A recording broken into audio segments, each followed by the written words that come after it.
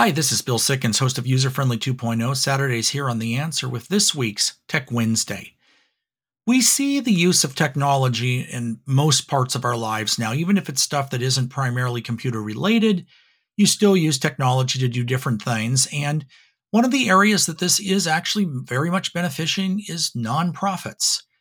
The use of technology for doing a number of different things with nonprofit organizations, from keeping track of membership to writing grants to just about everything else, has become a market in and of its own.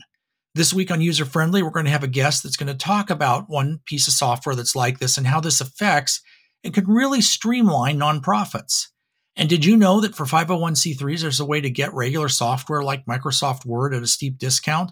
It's another option that's out there that nonprofits a lot of times don't know about and don't know to take advantage of.